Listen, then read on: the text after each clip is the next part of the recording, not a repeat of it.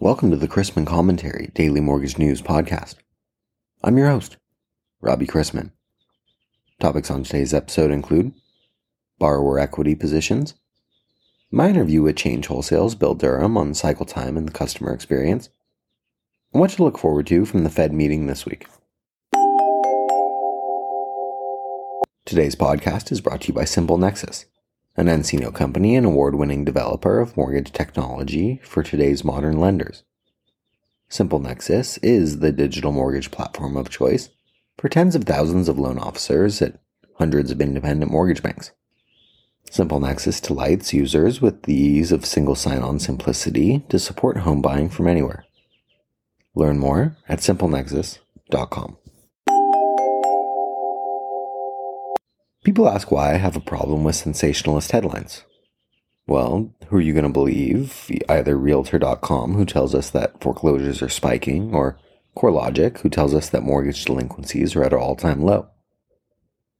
Logically, given the equity position that many borrowers have, including plenty of all-cash buyers that have been going strong, their credit profile, and a huge demand by millions of people in their 20s and 30s, a lot of foreclosures makes little to no sense. And growth in certain areas continues, something that every lender should be aware of.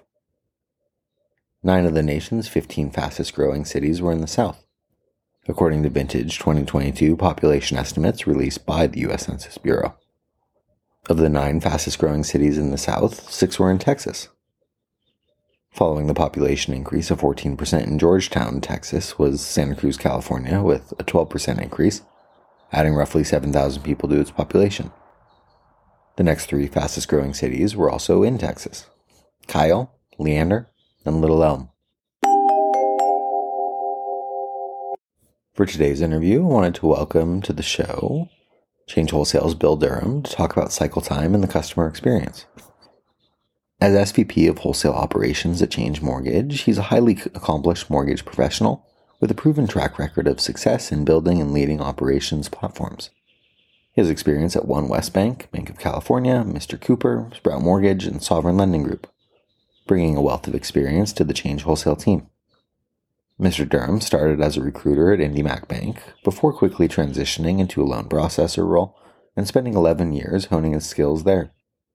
He has a well-rounded background across multiple business channel positions, making him a valuable asset and allowing him to contribute to Change Wholesale's overall success. At the secondary conference by MBA last month in Manhattan, it seemed like the main discussion topic was borrower experience. Borrower experience, borrower experience. That's the next frontier for mortgage lending. And so I'm going to ask you specifically, how has Change worked to improve the customer experience in the current market? Sure. So over the last year and a half, we focused heavily on improving the customer experience. I believe that a loan that closes in 15 days versus 30 inherently has less touch points, less updates needed, more transparency for the customer. And cycle time has been one of the main drivers to efficiency, and we focused our efforts for the better half of last year on training, both internal and external, communication, technology, and really putting the right people in the right seats. Can you explain where training or technology can actually drive down cycle times, where you're seeing reductions in the time to close? Absolutely. So we have a strong internal strong training team. And so everything that we do in-house, we're pretty transparent. So we'll post to our broker's portal. And if it's a job aid for an internal person, for sure, the external customer is most likely confused or in need of some sort of training. So we are diligent about pushing out training that we see that we need in-house outside of these walls. As far as technology, we're always pushing, and this is something I can dive into a little more. We're always pushing for automation. So if we can take clicks away, if we can take redundancy away. If I'm having a user input an appraised value in one screen and then 3 screens later they have to put that appraised value in again, I'm going to map it. And so that's what we're focused on, is just driving down the number of clicks, getting in front of obstacles that we see. Again, we typically see the rub internally, and our training department reacts, and then we are quick to post it externally too, because we know it's going to be rub on the outside, and just try to mitigate frustrations and make it, when people come to change to submit a loan, it's as seamless as possible.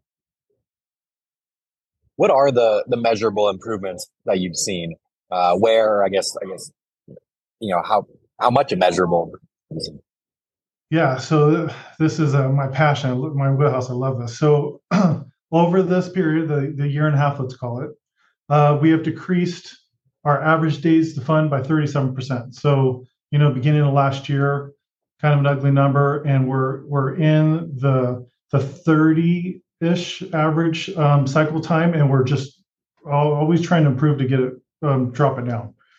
All along this period, we've been soliciting feedback on how to improve from our account executives, our account managers, and for sure our customers.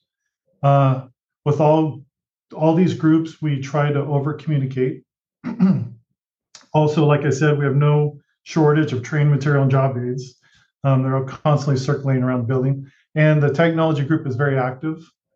And I would say the market slowdown actually allowed us to fine tune and pick apart some of our processes in order to save minutes and really seconds, because they all add up. And I believe that creates a behavioral change in an organization. Everybody's rowing in the same direction. Speed and accuracy are the target. You use the phrase pushing for innovation, previous answer, and I want you to expand on that a little bit. What do you mean by pushing for innovation? How are you pushing for innovation? And what are the fruits of that labor ultimately? Sure. So a lot of it has been around feedback from external customers.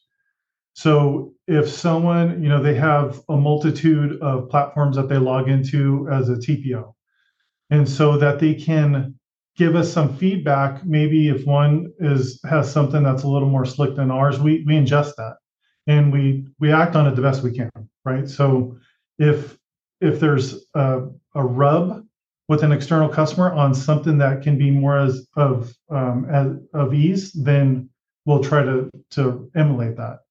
Doesn't always work, but they may be on a different system. But trying to make the customer experience easy and repeatable, so that every time they put a loan in, they get the same result, let's say, as far as the entry.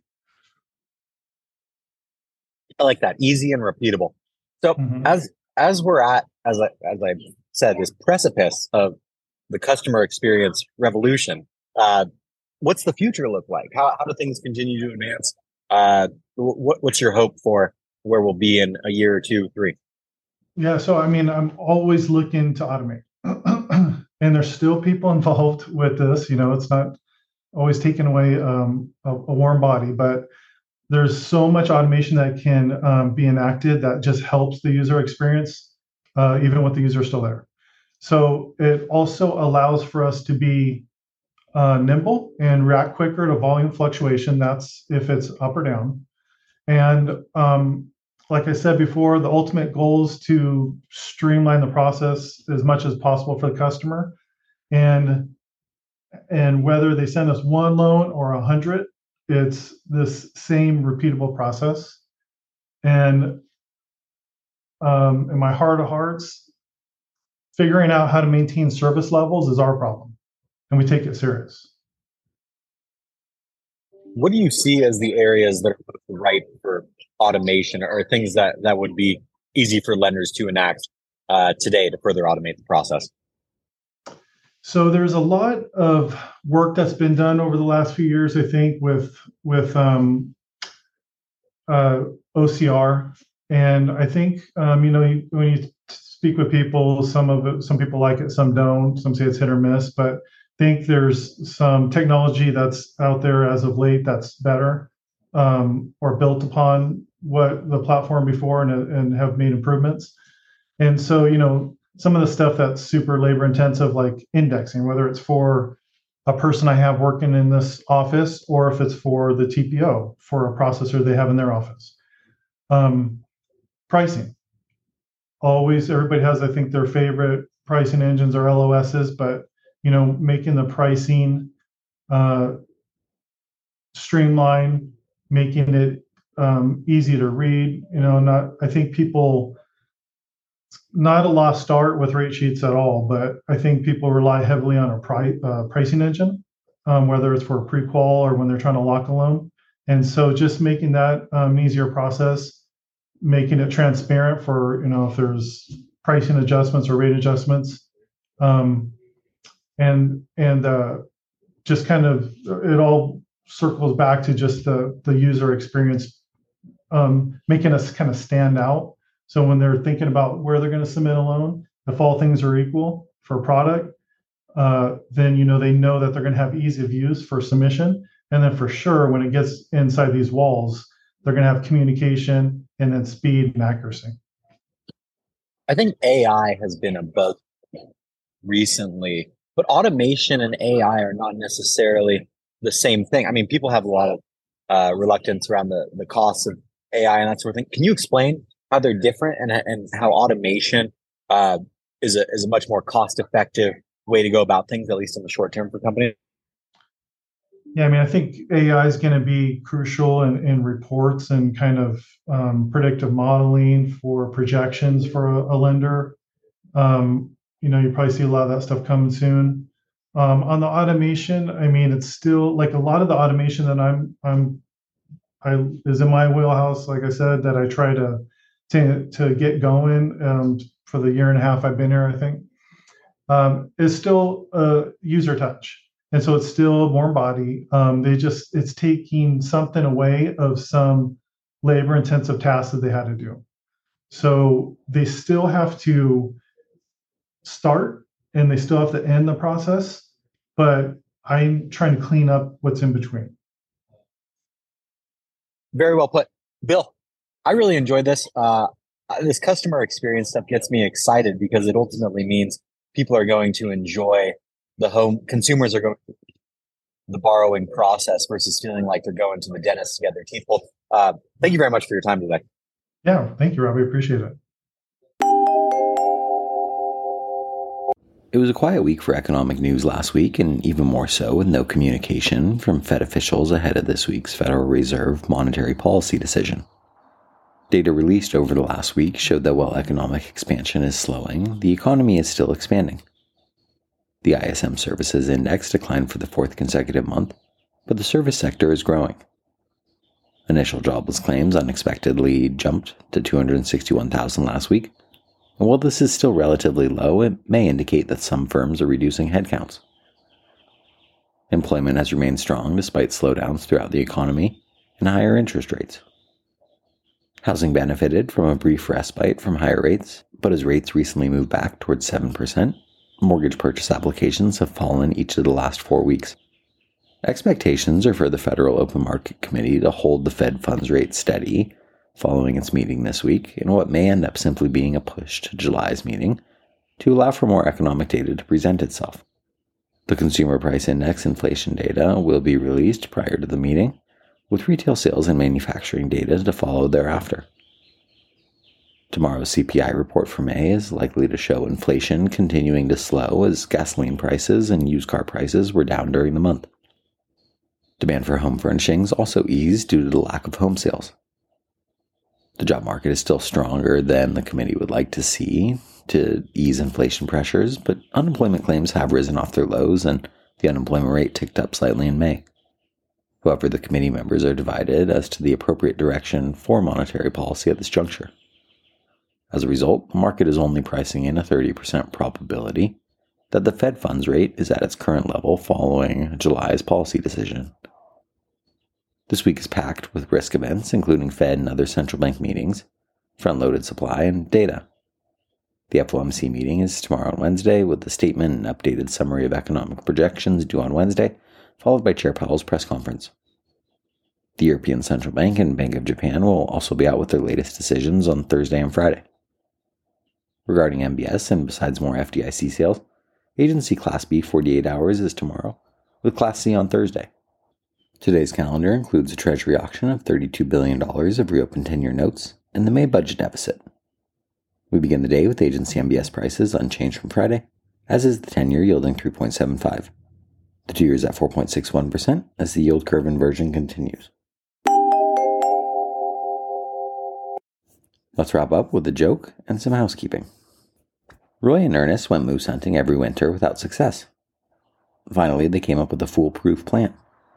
They got a very authentic female moose costume and learned the mating call of a female moose.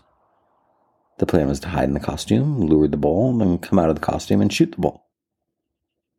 They set themselves up on the edge of a clearing, donned their costume, moved into their tent, and began to give the moose love call. Before long, their call was answered as a bull came crashing out of the forest and into the clearing. When the bull was close enough, Roy said, "Okay, let's get out and get him." After a moment that seemed like an eternity, Ernest shouted, "The zipper is stuck. What are we going to do?" To which Roy replied, "Well, I'm going to start nibbling grass, but you better brace yourself." Thanks again to today's podcast sponsor, Simple Nexus, the homeownership platform that unites the people, systems, and stages of the mortgage process into one seamless end-to-end solution that spans engagement, origination, closing, incentive compensation, and business intelligence. To learn more about Simple Nexus, an Encino company, visit simplenexus.com. If you have any questions about the podcast or sponsoring opportunities, send me an email at robbie@robchrisman.com.